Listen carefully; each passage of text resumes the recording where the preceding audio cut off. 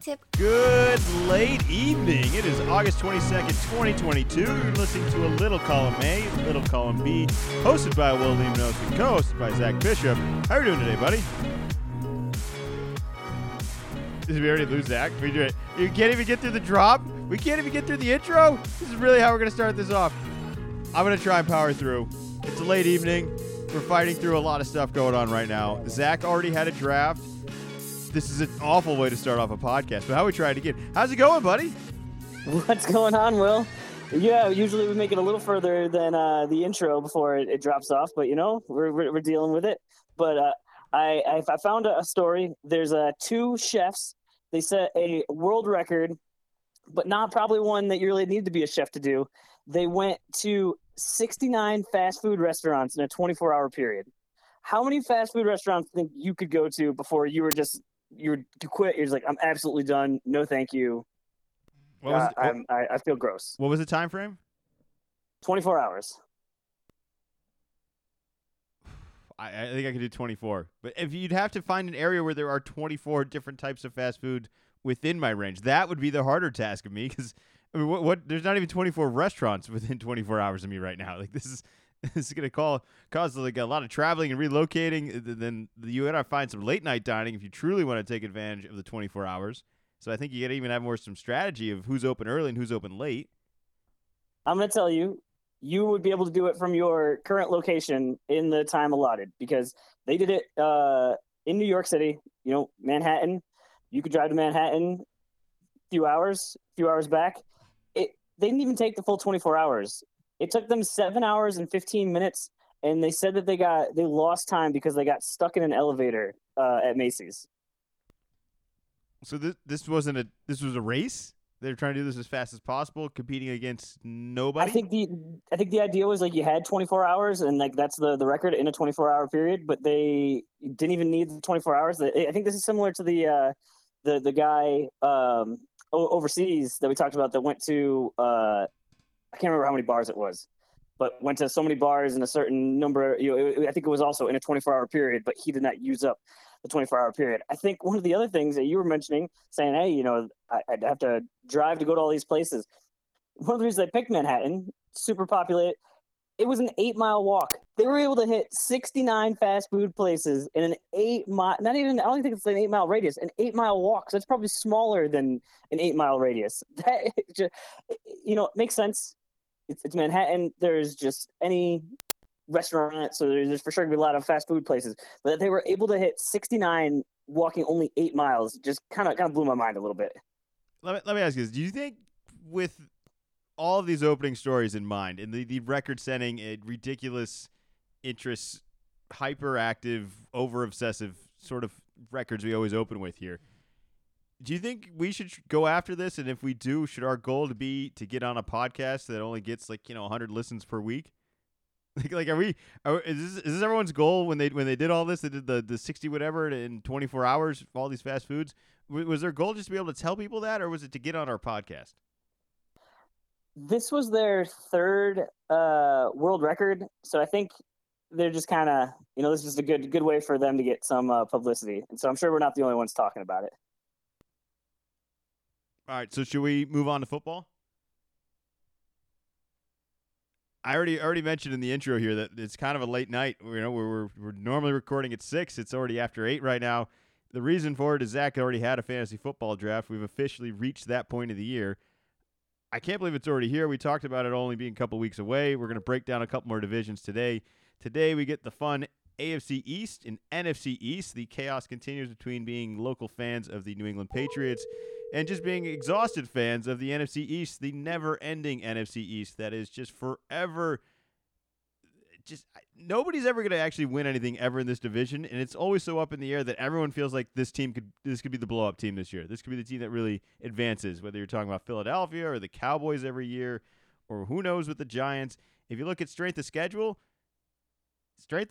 actually benefits New York and the Giants, New York Jets and the Giants, I think, to some degree, as well as Philadelphia has a somewhat easier schedule going in. Now, is any of that going to mean anything? Because all these teams have to play each other. which is the sad result for the Patriots, where I feel like everybody in our division actually got better, including us, and yet we might be worse off than we were last year. How did that happen? I think we were a better team than we were last year, but I don't know if we're going to have a better season this year. Is this something to be worried about, or are we just building? This is, who cares what the record is? Who cares if we get in or don't get in? We are better than we were last year. Always good to be moving forward. That's always good. But the big problem is Josh Allen is in our division and seems like he's going to be for quite a while. I think we're kind of dealing with what those other teams had to deal with Tom Brady for a couple of decades of, hey, we're better than last year. It's like, but that team still has Tom Brady. There's arguments that the Bills are going to be one of the best team, are going to be the best team in the whole league, let alone the division. We were able to steal one from them last year. Very odd game. So I think it's going to be hard to pull that off again, and that's going to be the main issue. Is, I think, like you said, the other teams are improving. I think we've improved, but yeah, against each other, and yeah, we are just going to be run up against the Bills in our division. Going to have to play them twice a year, and we're going to need some more Belichick magic, and it's going to be tough to pull off.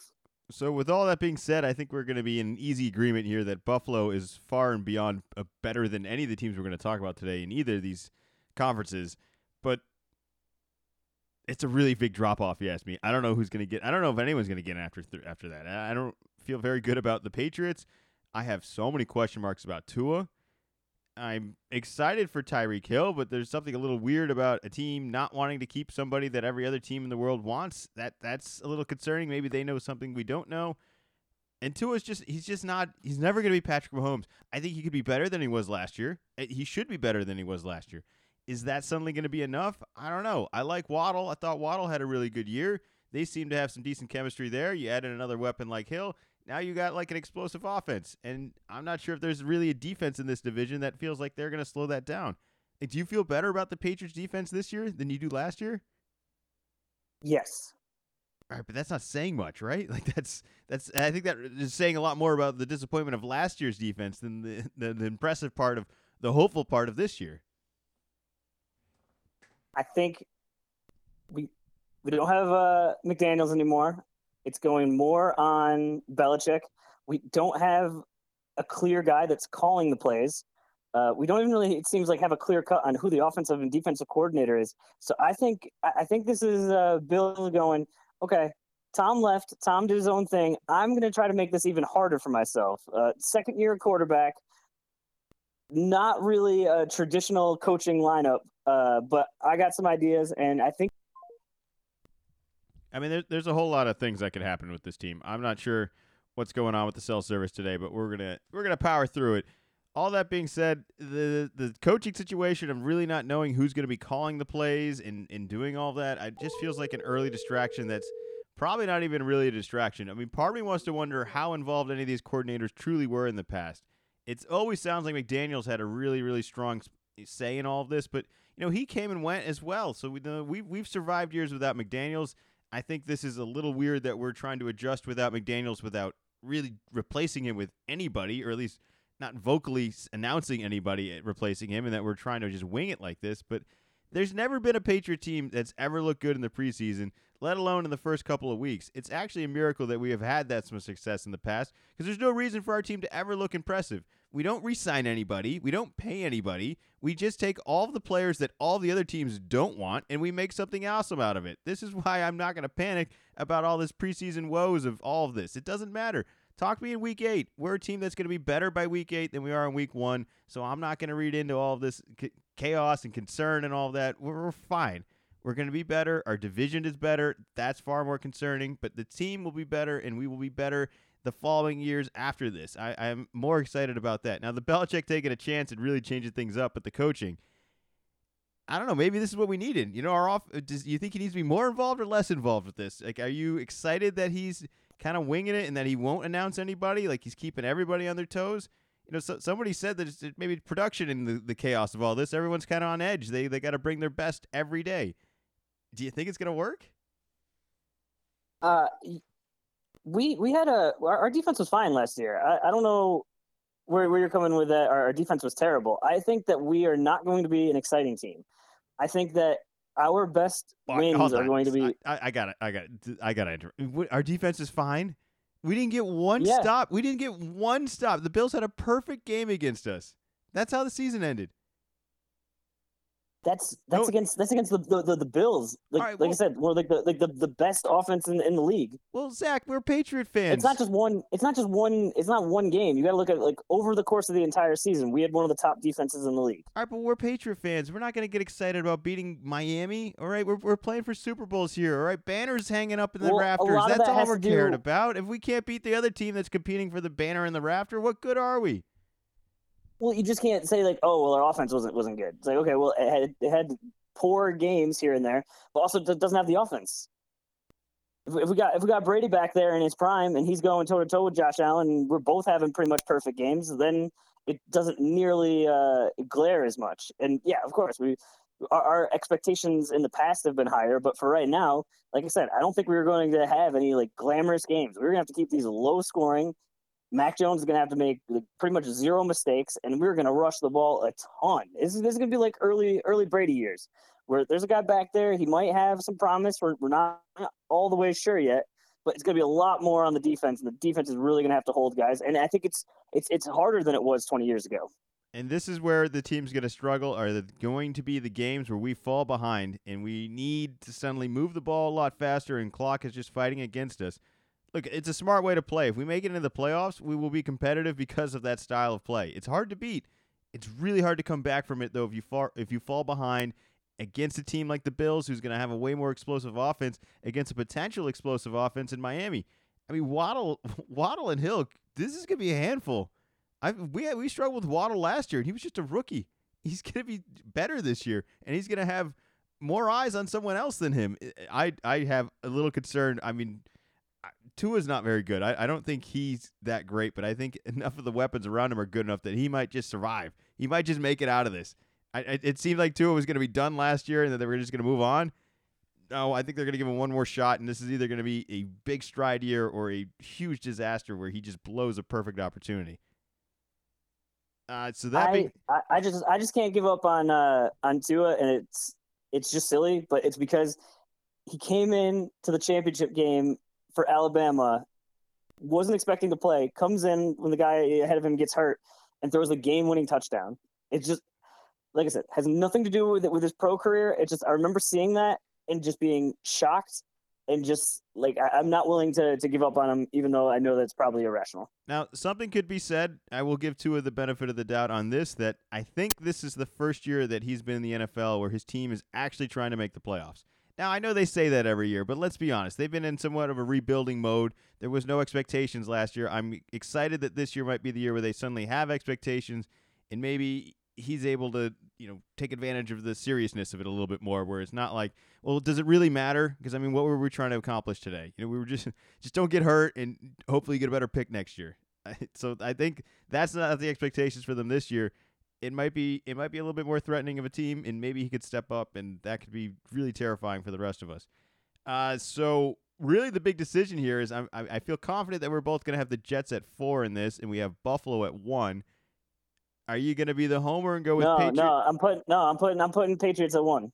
You're putting Patriots at 1. Yeah.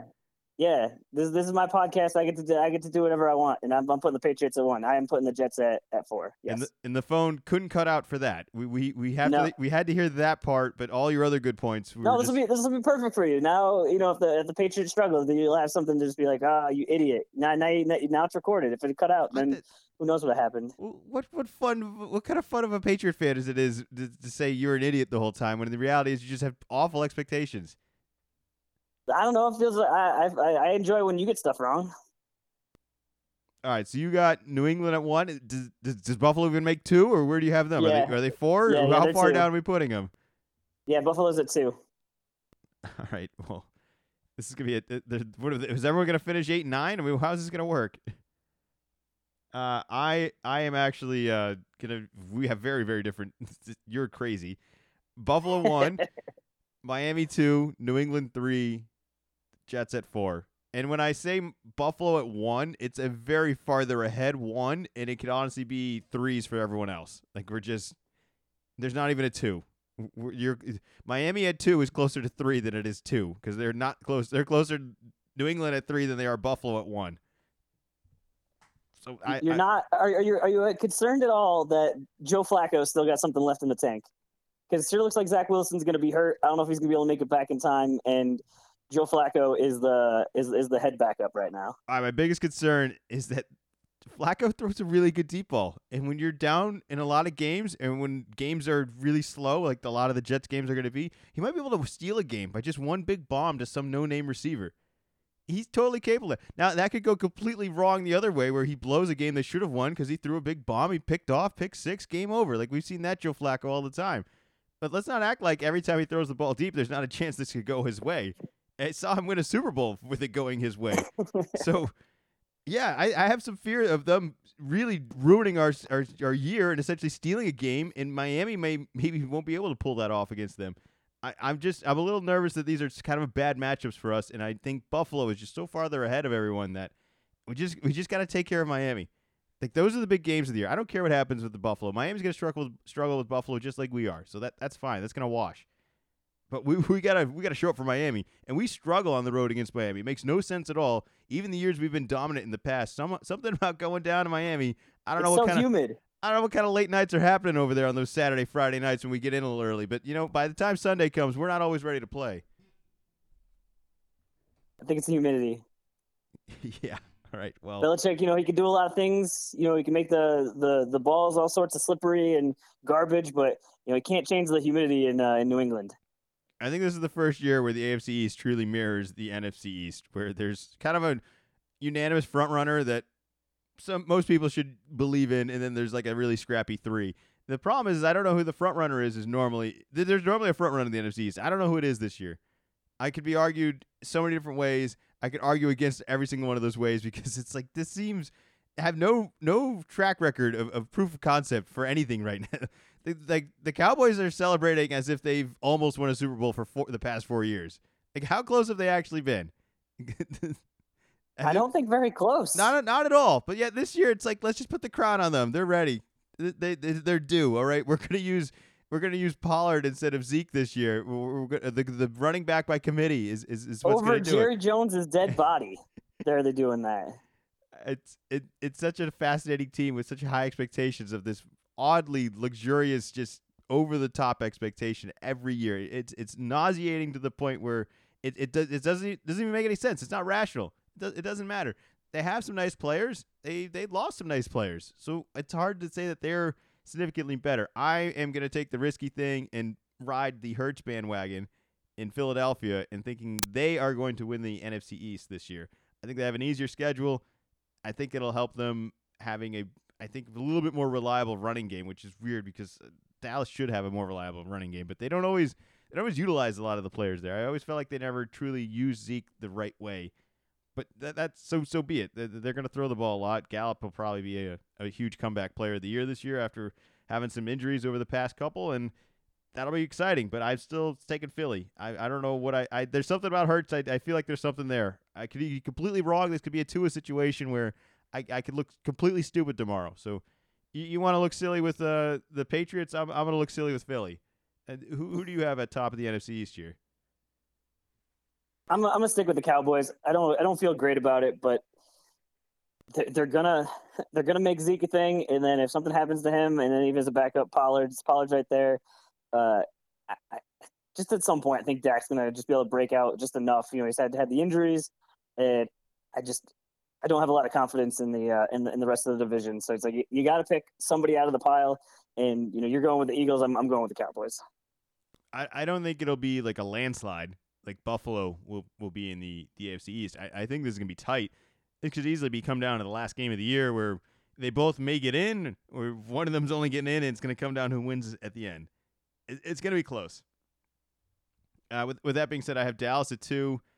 I do think they just have a lot more talent than the other teams here, and it's hard to have an expectation on two teams that don't really have quarterbacks and have constantly kept changing. If you're Washington, just changing quarterback after quarterback every year, where you find the rundown guy from the team that almost made the playoffs last year, and you're like, hey, you almost figured it out for a bad team last year. You want to come try and figure it out for a bad team this year? I mean, how many years are they going to try this with Carson Wentz? I think is the quarterback over there. Yeah. It was Fitz last year, and then it was Heineke who's just there purely after injury. It's kind of sad because I do think they kind of missed the window here where Washington, if they could have just put a healthy quarterback out there, I truly believe, and this is really just recovering from my theories of last year of saying they were going to win the division, but it was all over so soon, man. Well, I think Fitz got hurt in preseason, right? Like it was just doomed so early. All that being said, I'm going with the Commanders at 4, and I'll take the Giants at 3.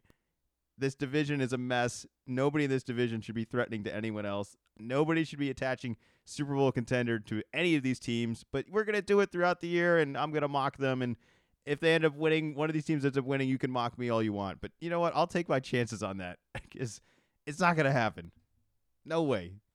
All right, what do you got for your list here? It's the same as yours, except at the top of switch. So I got Cowboys, Eagles, Commanders, and Giants. I just don't see the Giants figuring it out. Seems like Daniel Jones might not be the real deal. Wait, have you not seen enough of it though? I mean, what if you saw more of Daniel Jones? Do you think then you might be able to assess the situation better? Well, it seems like we're going to get to some more time to watch him. So, maybe a little bit more. They do have Tyrod Taylor backing him up. I don't know if he's still got anything left in the tank there, but I've seen him step in as a backup, and so I think if Daniel Jones struggles, it won't take long before the crowd is saying, "Hey, why don't we give the backup a try?" I know he's not a young guy, but I think we're done with this experiment. Even as a Patriots fan, nothing would make me happier than Tyrod Taylor winning this entire division. I would love that. Even as a Patriot fan, I would love to see the Giants win this division with Tyrod Taylor. It would be awesome. At 8 and 9. It wouldn't. It doesn't even matter. It could be at 6 and whatever. It's just 6 and 10. Just make him the champion of this. It'd be great. He's had a really rough road. He's had a lot of good opportunities. He got really screwed in some of the past. So I don't think he's getting presented with the greatest opportunity or the most threatening team here. But anything can happen in this NFC East. So if he could just get hot for a little bit, like he has in the past, who knows? Puts a couple wins together. I'll tell you what, I think they got the best running back in the division. I'm still going to do that if he's healthy. Oh, man. Football is here. Now, who did you draft today, Zach? I'm going to slowly just pry away all the information I can, and I'm just going to start really vague like that. Did you draft anyone in either of these divisions? Yes, I did. I did draft AJ Brown. He's on the Eagles. Just looking through real quick. I did draft Saquon Barkley, so he's on the Giants. Those that's pretty much it. I can't remember how long ago it was, but this is definitely something that you do in fantasy that I think I've just slowly adopted. It is the just doubling down on your guys. It's like if you like a guy, you don't just draft him in one league. If you can get him, you get him in as many leagues as you can. And if something terrible happens, something terrible might happen. So I had the it's a keeper league. It's you keep based off the round you drafted him in last year. So there it's a little goofy. But I had the second pick, and I went with Christian McCaffrey, who is my keeper in the other league. As like I could have easily gone with Austin Eckler. I kind of see him as like pretty even, but it was just like he's burned me the past 2 years getting hurt, but when he plays, he has a bunch of fun and just saying, you know what? No, I like this. I am not some sort of hedge fund manager that's trying to diversify and make sure I got a little bit of everything. It's like, no, this is fantasy football. We are going all in, and we're winning championships in every league. Or Chris McCaffrey's going to pull a hammy in week 4, and we are going to turn this over to basketball season in a hurry. There's nothing like gambling on something you have really, really bad odds in winning and then saying, you know what, let's just parlay those. We're going to just add more bets to the same bet here. Let's just get the same player and as many bets as possible and go all in because we already have a really, really slim chance of one of them working, but we want really slim chances in all of them working. So this is a great way to go. It's the way I love to draft. It's also just an easy way to keep track. The reason I do it the most is it's so much easier to watch on Sunday when it's like, am I going against this guy or is he on my team? It's just, no, I drafted this guy in 7 leagues. He's on all 7 teams. All right? I'm rooting for him every Sunday. All right. This is an easy concept to go with here. I did it again this year. I got the same keeper. And I was very close. It was coming down to a couple of guys. I needed a wide receiver, and Michael Pittman was the next one. That I was like, all right, I'll pick him, and he got picked the spot before me, and specifically because I knew you had him in both, and was just like, hey, if I have a little bit of Michael Pittman stock, we got something to, be collaborative of on Sundays, but it didn't. What wasn't meant to be. All right, so you mentioned you took Saquon and AJ Brown. Now I'm going to argue that I think those are the best players in their division at those positions. There is there any other wide receiver, running back you would rather have within the NFC East? Hmm. Would you rather It's have tough. Gallup or CeeDee Lamb, or are you cool with I H? would. And you could I, put draft position into the value of this as well. I would have. CD Lamb would have been above those guys, but I think he might have been kept.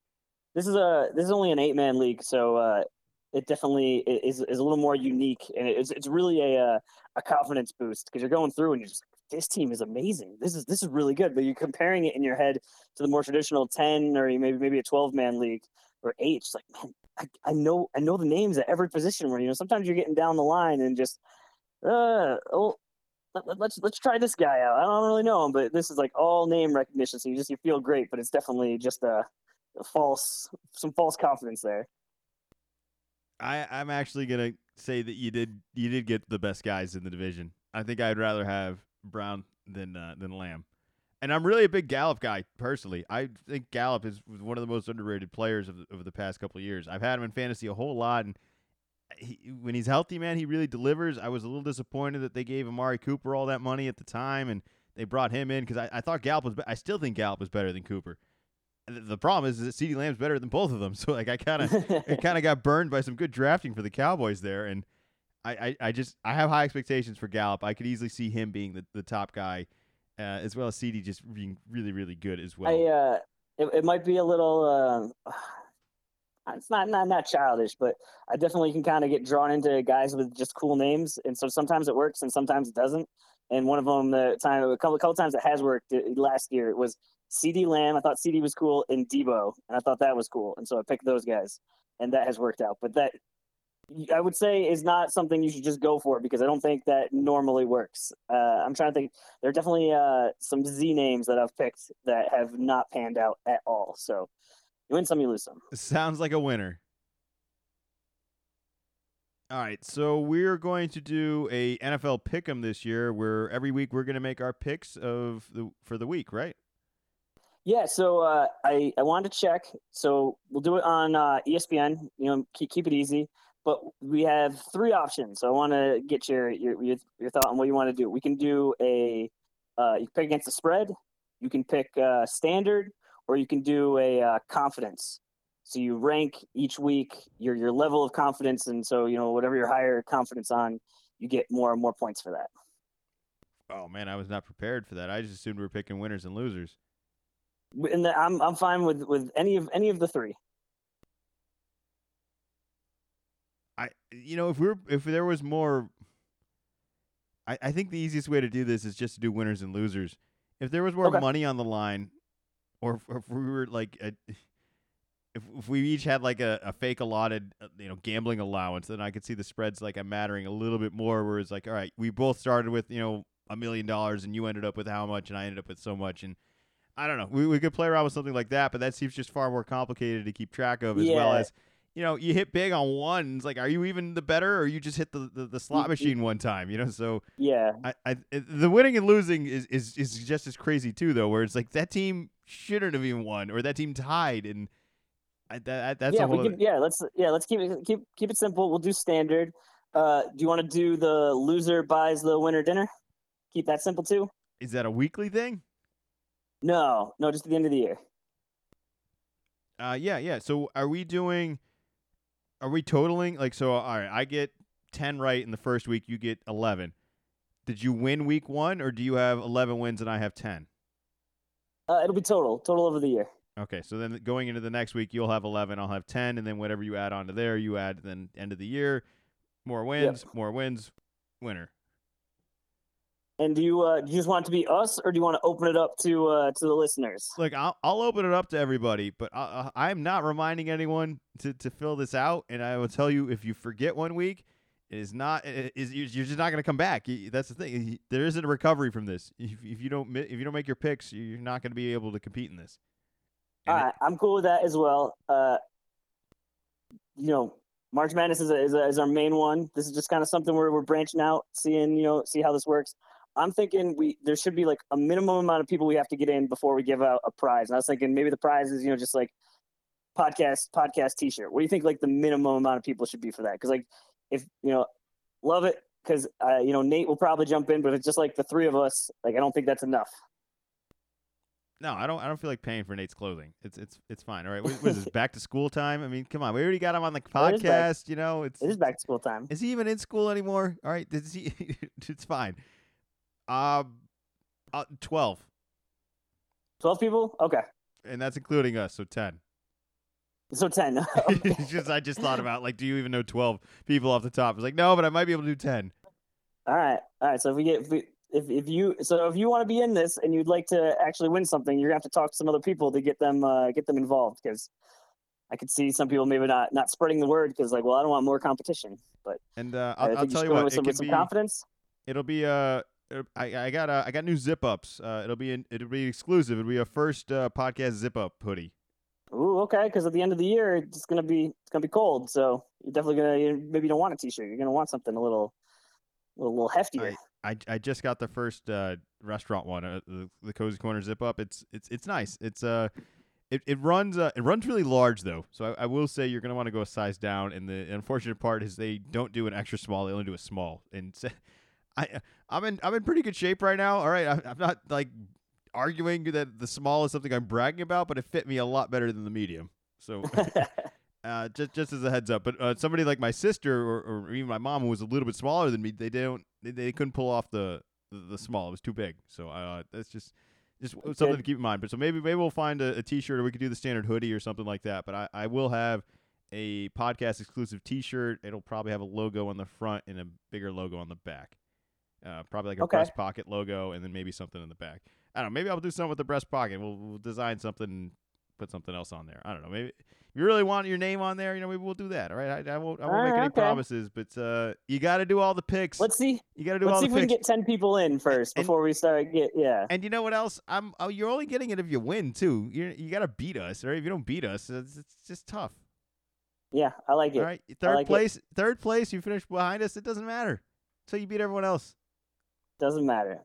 Okay, I like it. I'll get this set up, and we'll get the link out to everybody, and then you'll be able to listen. And I mean, we're really going to be at a disadvantage because we are going to advertise our picks. What we say on the podcast. We'll put that in, and that'll be what it is. So you're definitely going to have an advantage to be able to play off each other. I'm going to imagine a lot of our picks will be similar since you're just going to pick it against the win. So unless you're really swinging for the fences, if someone's a 14-point favorite. But we'll see. So do we want to keep it just Pigskin Pick'em, or we want to do Survivor as well? Well, there's only so much we could really broadcast on the podcast here. I wanted to do winners and losers so that it's a quick thing. We don't need to spend a whole lot of time on every single one. And then it's not that I'm opposed to doing the Survivor thing. I just may be more opposed to just talking about it on the podcast as well. We could do that kind of more behind the scenes and mention it here and there if you want. But I'd rather do the pick'ems every week. We can just keep it to the pick'em. All right. So any more rumors you want to spread here? Any more gambling addicts you want to hook in here?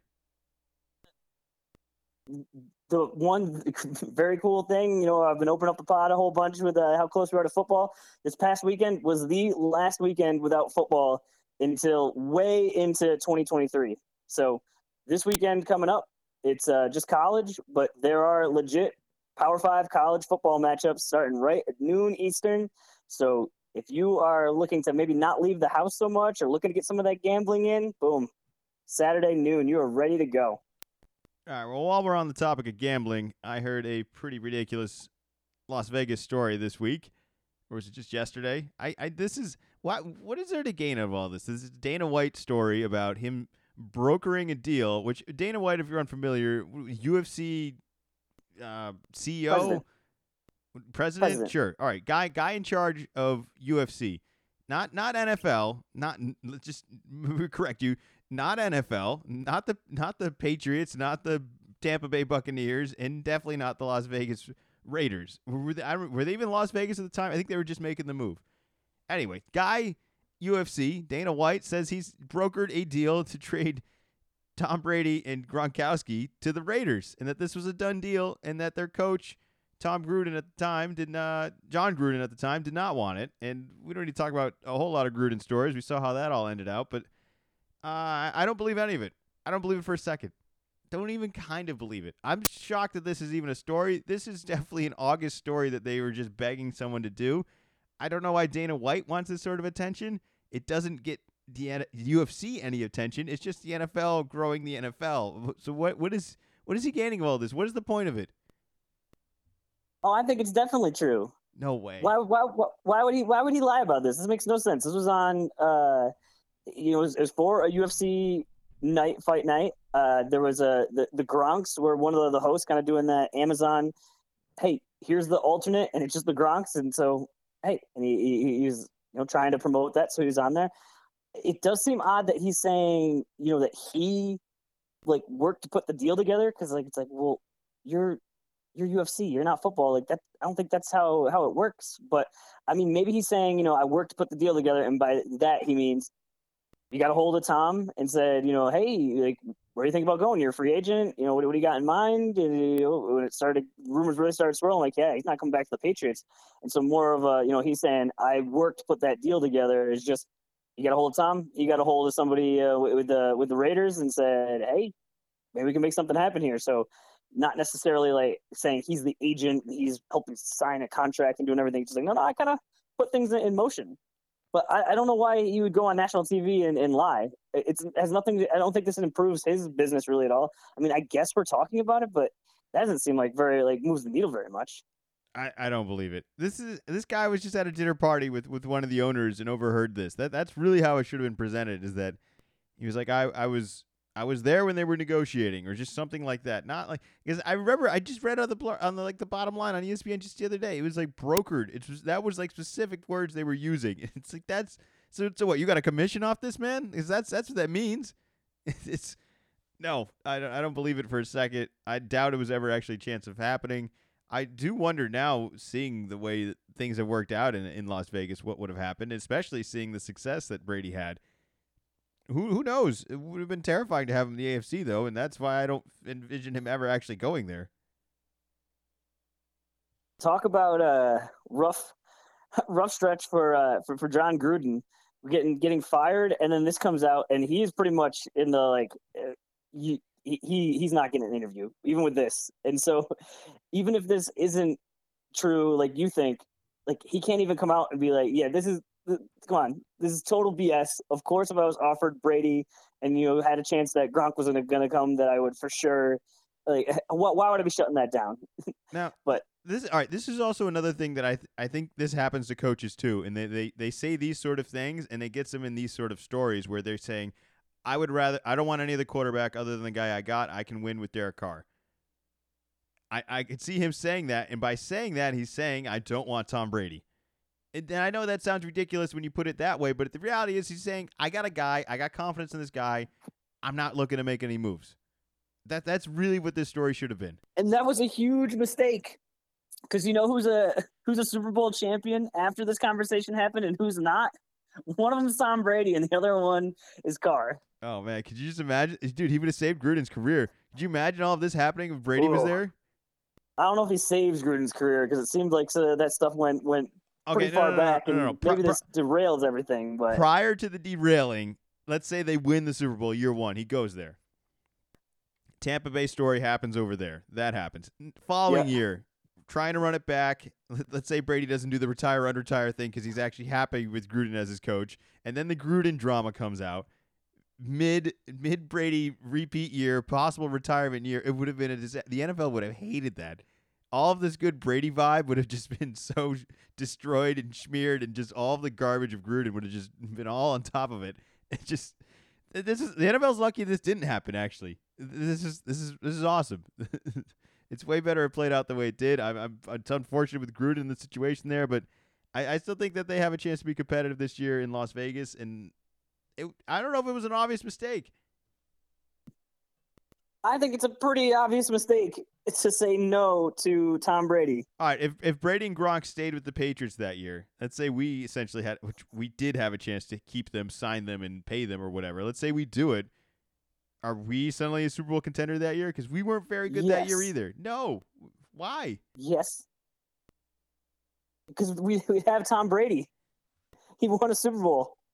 He's still really good. We wouldn't have had old Cam Newton. Are you starting to worry a little bit? Because you brought this up the previous weeks about him not showing up or not really participating and just not being on the facility even at this point. And I was like, it's Tom Brady. Are you saying you don't think he's going to be prepared for game one? I kind of thought he was going to show up by now. He's still not. Showed up today. All right, he did. Okay, so I'm happy to be able to report that, because if we weren't able to report that today, I was, all right. I get the guy's going to be ready. I have no doubt in that. But now we're playing real games, right? This isn't skipping OTAs anymore. This is the real stuff. The season's starting very, very soon. So I'm happy he showed up. It's definitely interesting. The funniest thing is that there is just crazy speculation going on because he's away. The coach isn't saying what's going on. Just very line in the sand. Hey, it's personal reasons. No more questions. So there's some rumors that he's filming the Masked Singer, and that's what's going on right now. That's the most wild one that I've heard.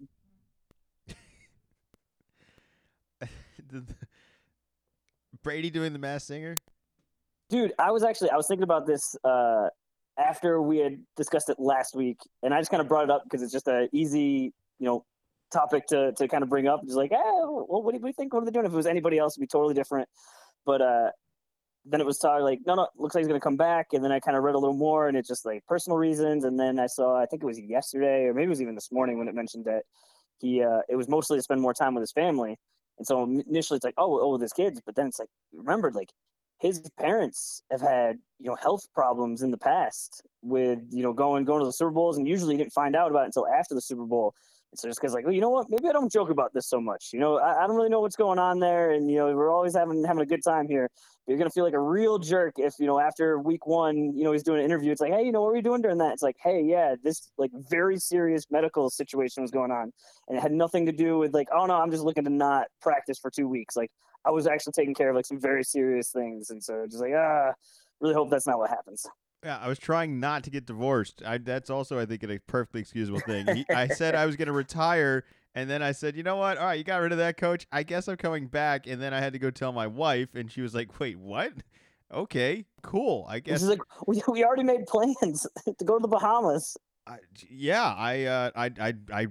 got my swimsuit packed. It fit in this little envelope. It's great. I don't know any of the speculation between it all. I'm hearing way too many stories, and it's none of you know Tom Brady, and there's no reason you'll ever understand or know anything about him. All right, there's a privacy within all of this that you're only going to know what he wants you to know, and you're never going to find out anything else. So I'm still under that expectation that until they say something or anything else comes out, I'm not going to speculate anything, because does any of this even sound like Tom Brady? Does any of this sound like the greatest quarterback that's ever played NFL before? Like, does this sound like this kind of guy? There's definitely a reason for it. It's probably something justified, like you said. I'm not going to say it's anything more than that, and there's just no reason to. All right, we got about 15, 17 minutes here. How about we do a quick little Big Ten, and then maybe wrap it up with a little Better Call Saul talk. Okay. Big Ten Conference doing big announcements today. Huge deal. Multi-deal, multi-channels, multi-networks. Who's in and who's out? So the big one that's out is ESPN. Big Ten's been with the ESPN for a while. This is the whole conference. So mainly football. There's definitely some basketball implications as well, but clearly the main focus is football.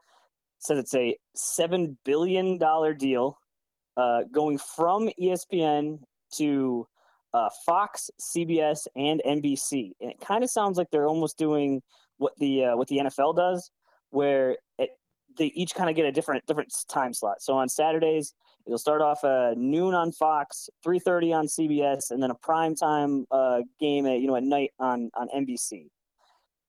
A lot of money getting thrown around. It's record setting. You got to remember the Big Ten is getting USC and UCLA when this starts in the next couple of years. It's so much money, and we're much more on the NBA side of this, but like that deal is coming up soon, and man, it is also going to be so much money. It's just all these sports. It's like we're gonna talk Saul soon. Like, what are you watching on TV that's live that's not sports right now? Me personally, nothing. But yeah, I got to imagine. We're getting a little bit older, but you got to imagine the generation below us isn't watching more live television. No, I don't think. I don't think the attention span is capable of it. I think is it more than 12 seconds long? Can I, I don't know. I don't know how the new generation. I don't think it has to do with attention span. I think it has to just do with convenience. I mean, the attention span it's the same whether you're watching it at no, but Sunday. Actually, that's a real big one. That was a little bit of a blind spot for me. Is the new Game of Thrones show was last night at 9:00, Sunday 9:00, still pretty much like the prime time slot. And I didn't watch it. I haven't really talked to too many people, but I know that it was not just TV places that were pushing it to me. It seemed like every content creator, which is like, oh, hey, you're watching this tonight? Well, if you do, like, we got a podcast about it like immediately afterwards, and everyone's really jumping on board with that. So maybe that's one of the areas that is still doing live TV, but there's not a ton doing it.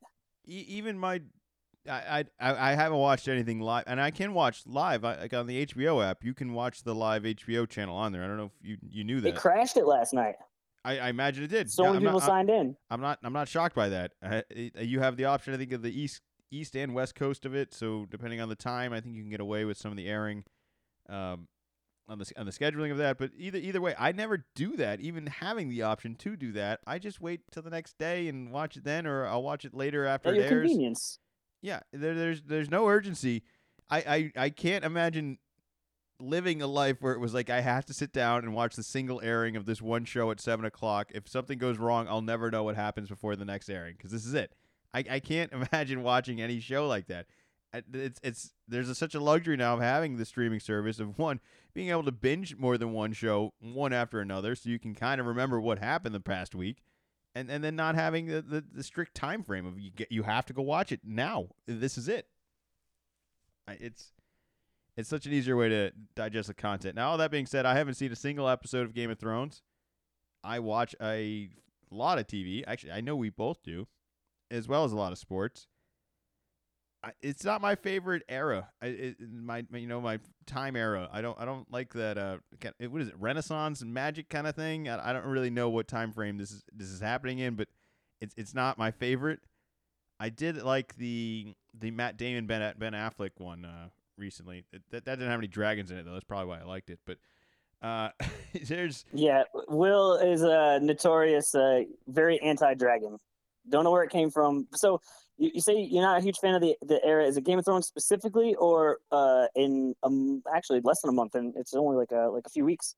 The Lord of the Rings one will be coming out. Will you check that one out, or is that also just like dragons? Absolutely not. I look. I thought we wanted people to like the podcast. You're really gonna make me just turn everyone off at the end here when I tell them I don't like. I'm curious. Right, Lord of the Rings is the most infuriating movie ever. Where it's like, hey, we're gonna waste 4 hours of your life to tell you exactly what was gonna happen in the first movie. It just actually happens, and nothing. It all goes exactly the way they said it was gonna happen. They just waste 7 hours of your life through 3 movies and 10 years of making.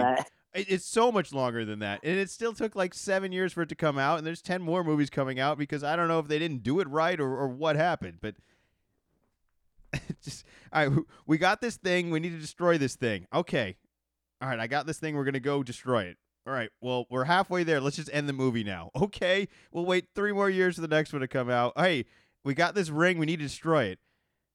all right, well, we'll just 3 more hours of another movie, and then we'll 2 more years waiting, and then we'll finally destroy it. And it's like, I don't even remember if they actually do it or not. It seemed like it was an inevitable thing. Like is it just if they actually trying to destroy this ring, or are they just trying to find a way to milk on 7 more hours of my life? Like, it's just I could live without all of it. It's just not my thing. And perhaps if I'd read the books, I might have appreciated it a little bit more and just known the ending. Because the problem was I tried to cheat it by just watching the movies, and I just took forever. It would have been faster to read the damn books.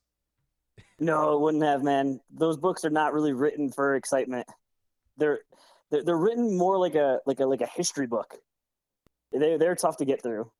The movies are much more exciting. Trust me. Look, they weren't bad movies. It's just more of, all right, what was the purpose of every movie? And then we don't actually finish that purpose until the third movie, and it feels like we just waste a whole lot of time getting there. And I know I'm over exaggerating a lot of it, but the reality, take a step back. That's really what happens. All right, come on. There aren't any twists or turns. There aren't any twists and turns. You're lying to me if there are. All right, there's a crazy wizard fight, and it scared the hell out of me the first time I saw it. But other than that, no other twists and turns, and that's not even a great turn either. That's just a really good drama scene. It was like hey, you might be simplifying it too much, because this almost seems like when you were, I can't remember what movie it was specifically, but you were against it basically boiled down to like you were against the hero's journey. It's like, well, that's pretty much almost all movies, action movies, and then this is like, well, it told you it was going to happen at the beginning, and you boil down a lot of movies to that. But I think you admitted you're oversimplifying it a little bit. But I was curious if it was a Game of Thrones thing versus, Lord of the Rings came out when you were younger. If there was something that's like, I'll give that a chance. But no, I always forget, if there are dragons in it, will not watch it. Look, I'll tell you what. If you find somebody who's willing to watch this with me, I will share the enthusiasm that they have. But because I don't have that person in my life, I have no interest in watching it. All right, that's just the way it is. That probably says a lot more about my life than anyone else's. But you know what? That's all right. I'm watching a lot of good stuff. I like the stuff I watch. I'm very satisfied with it. They are normal flying creatures in most of them, not like fake fictional ones that have massive size, power, and breathe fire. fake fictional. But that's the same thing. Who makes the rules on any of this? It's just a ridiculous kind of world to live in. All right, you got to live. The creators. Yeah, all right. You want to live in a magician world? That's fine. All right, go float on a balloon with David Blaine, and live underwater or whatever other crazy stuff you want to invent in Dragon World over here. Just really milk the money out over here. We haven't had enough dragon trends recently. Like, they couldn't have done this. This creator could have created anything else. The fact that they stayed within the same genre was just insulting. Right? It's like, do anything else. You are gonna make so much money. This is your cash grab right now. This show doesn't even need to be good. Look at the amount of people that tuned in. This show could be awful, and it doesn't matter. It's gonna print its own money. I would have created something so different, and it would have been so much better. The original did end terribly, and a lot of people said, absolutely not. I'm never doing this again. But sure seemed like last night there was a long enough downtime in between that people said, you know what? I do want to hear more about this story. I'm in. You know what? These are the people that actually enjoy life, that just truly respect that it is just a journey, that there isn't just an end. It isn't about like life is like a song, all right? That you got to listen to the whole thing. It isn't just the start and the finish. It isn't one big beat at the beginning and a closing note at the end. It's the whole thing. It's all of that, all right? So if the one beat at the end really sucks, but you enjoy the song the whole way. So I guess that's what they're all signing up for. I'm not going to sign up for that, though. That's not me. But, if you want to entice me and you think you can convince me, why I should, I like dramas. I'm not opposed to dramas. I don't quite like, animal cruelty and incest and just, killing off regular characters that you're supposed to care about very soon and then just getting rid of them like that. That's kind of a tough show to follow along with. So if that's what you're into, there's more of it coming. They're not going to stop. They're not going to change the formula either. You think that person just fell in love with last night? They're dead tomorrow. They might not even make it till next week. All right, they're gone. They're gone. All right, I'm calling that right now. I haven't even seen this show. I haven't heard anything, but I'm telling you, somebody that you cared about in week 1 will be dead before the week 3 airing, and I guarantee that. Guarantee that. This show is all about that.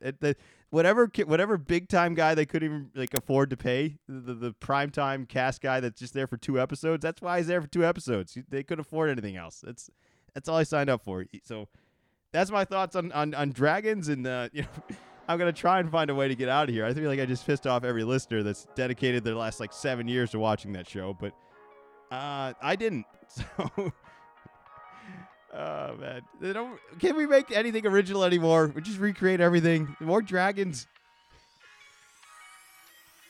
No, we've already had this. We had this argument earlier in the summer that it's not about creating art; it's about creating money. And if you can create something that's already popular and you can just create more of it, cash in, cash money. You know the worst part about this is I already started playing the music, and I'm gonna turn it off. Yeah, I'm gonna do it because I didn't even get to talk about Better Call Saul. You completely derailed the only thing I wanted to talk about this whole show with dragons.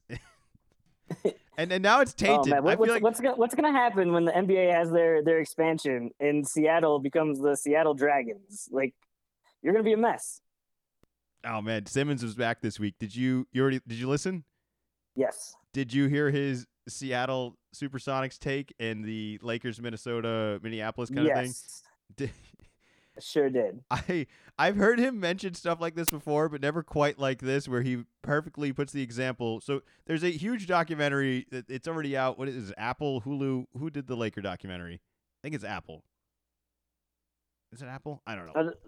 Yeah, I'm not sure. It's the Magic one. Anyways, there's a Magic documentary. It's like 10, 12 parts, something like that. And Bill Simmons jokingly said, how many parts of the documentary are part of the Minneapolis Lakers? Because if you don't know this, they were originally the Minneapolis Lakers, which is why they're Lakers and not, Hollywood, whatever.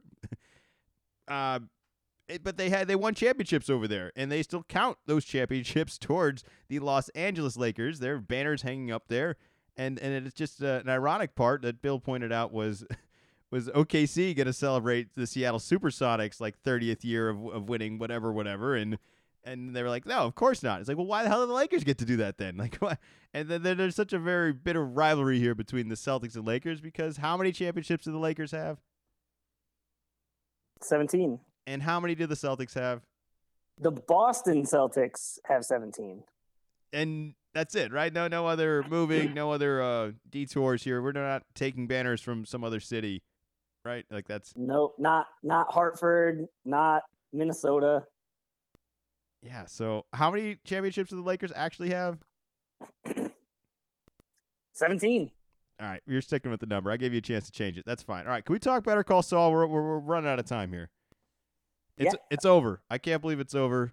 I think this show is going to age very, very well.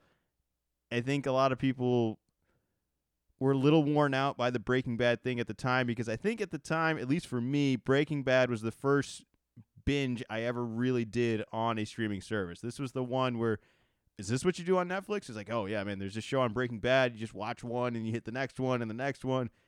And I was watching it at the point where I was farther behind and I was able to binge it too. So there's a couple seasons out at this point. I'm probably tuning in between the second to last season roughly, so I don't have to wait a whole lot, and that was very nice as well. But binging this show, I feel like was almost exhausting when I found out that the next show was going to be Better Call Saul. And our expectations for it, I know we talked about it on this show here, was I thought it was going to be a comedy. Like, I just thought, it was like, oh, it's Saul. He's the goofy lawyer, and it's going to be goofy lawyer stuff where he's, doing all these shenanigans. And to some degree, it was satisfying that it did have a lot of that. But, man. Yeah, some of it was that. A lot of this was some really, really deep drama of some filling in perfect gaps of a lot of the details of Breaking Bad. And I've probably mentioned this either to you or on the podcast before about talking about how Breaking Bad built this perfect formula, but Better Call Saul perfected it. This is just such a masterpiece for me. I'm very happy with the way it all went out, and I could certainly compliment endlessly on this show between Bob Odenkirk and Vince Gilligan. I've been recently rewatching Breaking Bad, so if you're unfamiliar with this is a prequel. So Better Call Saul essentially ends, and then it runs kind of right into Breaking Bad, and then at the end of Better Call Saul, you also find out a little bit of what happens after Breaking Bad to some alternate characters, as well as some hook-ins of the Jesse Pinkman movie that also came out prior to this. I just can't believe it's over.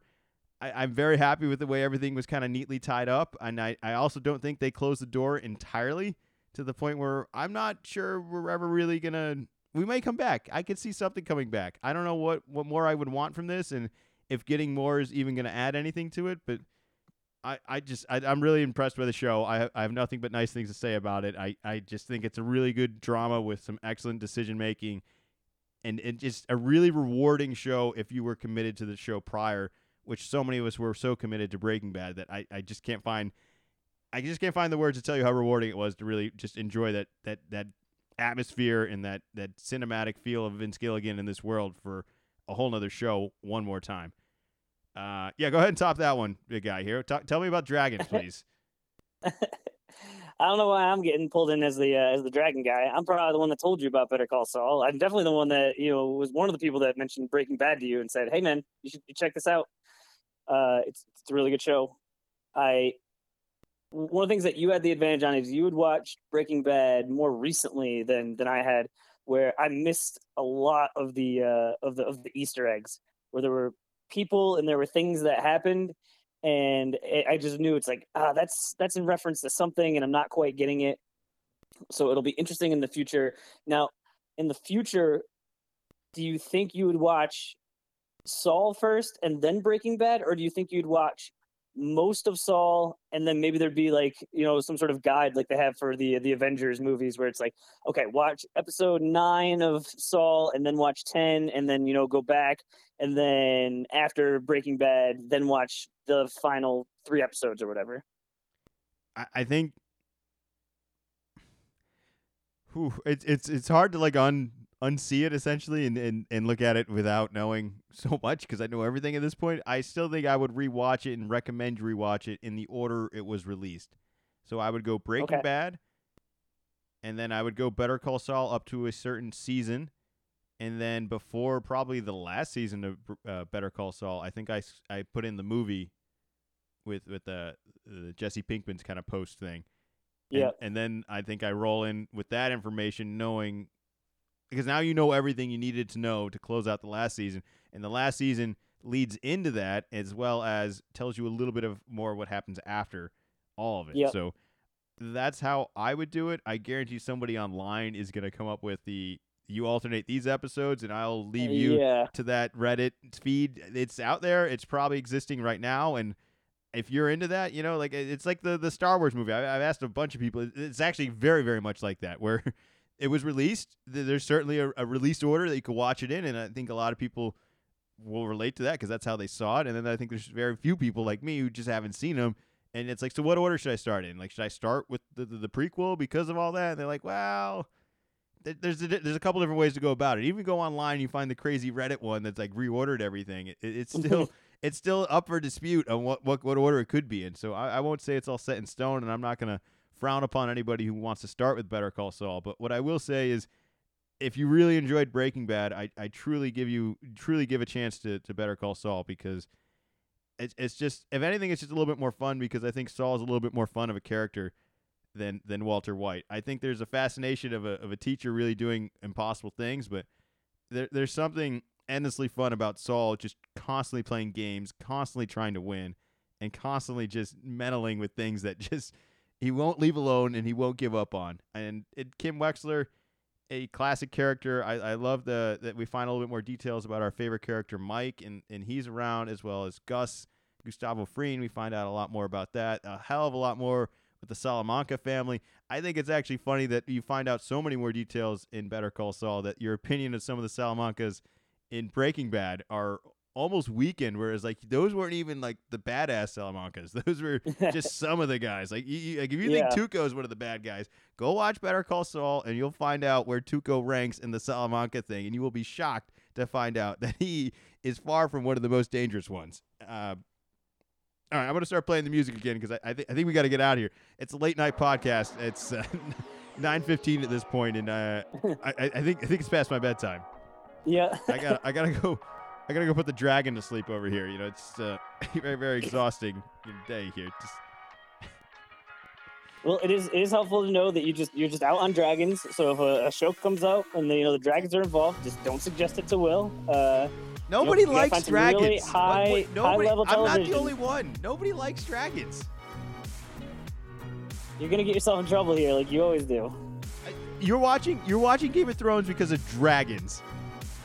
I think that it's a big portion of it, and it's going to be the most popular show of the year. So saying that lots of like no one, you could say you're not in the minority or the minority is not as small as you think, but to say that nobody likes dragons, I mean, there's clearly a show that they brought back and said, you know what, we're going to bring back extra dragons because people really like this. Look, I'm giving the show a chance. That I think it's still a good show, but you're not watching it because it's dragons. You're watching because it's a good show. It's good drama. It's entertaining. Dragons aren't entertaining. Dragons are fictional bullshit. All right, they're ridiculous. I destroyed this entire podcast. No more late night ones, man. All right, so next week, I don't know whose draft's going to be next Monday, but hopefully this doesn't happen like this again. I got to get back to the good afternoon mood. This is way too much of a late night, Phil. I feel like I'm doing the radio show at 10 p.m. again, and I get like the adult content. Little column A, little column B after dark. Yeah. I didn't really hear a whole lot of feedback from the Nate podcast. Is that concerning? I heard good things. People said he did a good job. All right, well. There's a lot of soccer though. You know, it's tough. Yeah. He could have picked any topic he wanted to. Maybe next time.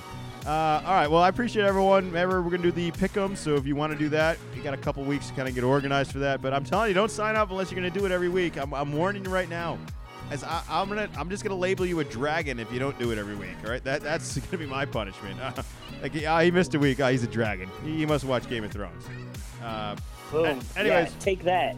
We'll be back next week, and hopefully we'll have some people signed up, and we can talk about how to win a podcast zip-up hoodie. Yeah. Little column A, little column B.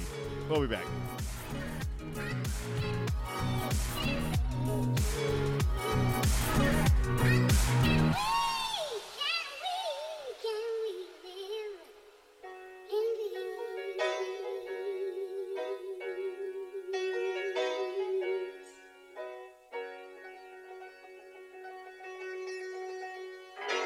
Little column A, little column B.